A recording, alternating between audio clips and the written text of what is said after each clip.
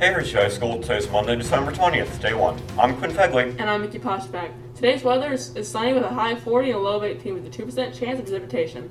Today's lunch is church and buffet options.